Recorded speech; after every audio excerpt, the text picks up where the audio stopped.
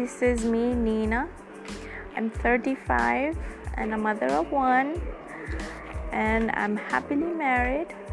आज मैं सिर्फ़ और सिर्फ ये पॉडकास्ट इसलिए बना रही हूँ क्योंकि I am just trying out new stuff और मैं सोच रही थी कि मैं कुछ बातें करके लोगों तक पहुँच सकूँ कि उनको कैसा फ़ील होता है, क्या होता है, और अगर वो उनको ऐसा फ़ील होता है तो क्यों होता है और उनको क्या करना चाहिए। उसके लिए मैं थोड़ा अपनी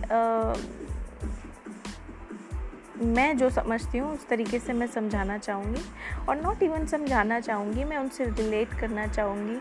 वो मेरे को बता सकते हैं कि वो कैसा फ़ील करते हैं इफ़ दे आर डिप्रेस्ड, क्योंकि I have also been in depression and I think still am because I lost my father 4 years back and still it hurts like it happened today. It just kills me every day thinking he's not here with me, but I know he's a better place.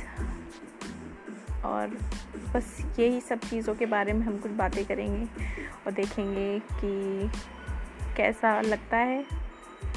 और इस journey में मैं चाहती हूँ आप लोग मेरा साथ दें और मेरे पॉडकास्ट को सुनें और उससे रिलेट करें, और अगर अच्छा लगे तो प्लीज़ इसे फॉरवर्ड करें और हो सके तो इसे वायरल करें। Thank you.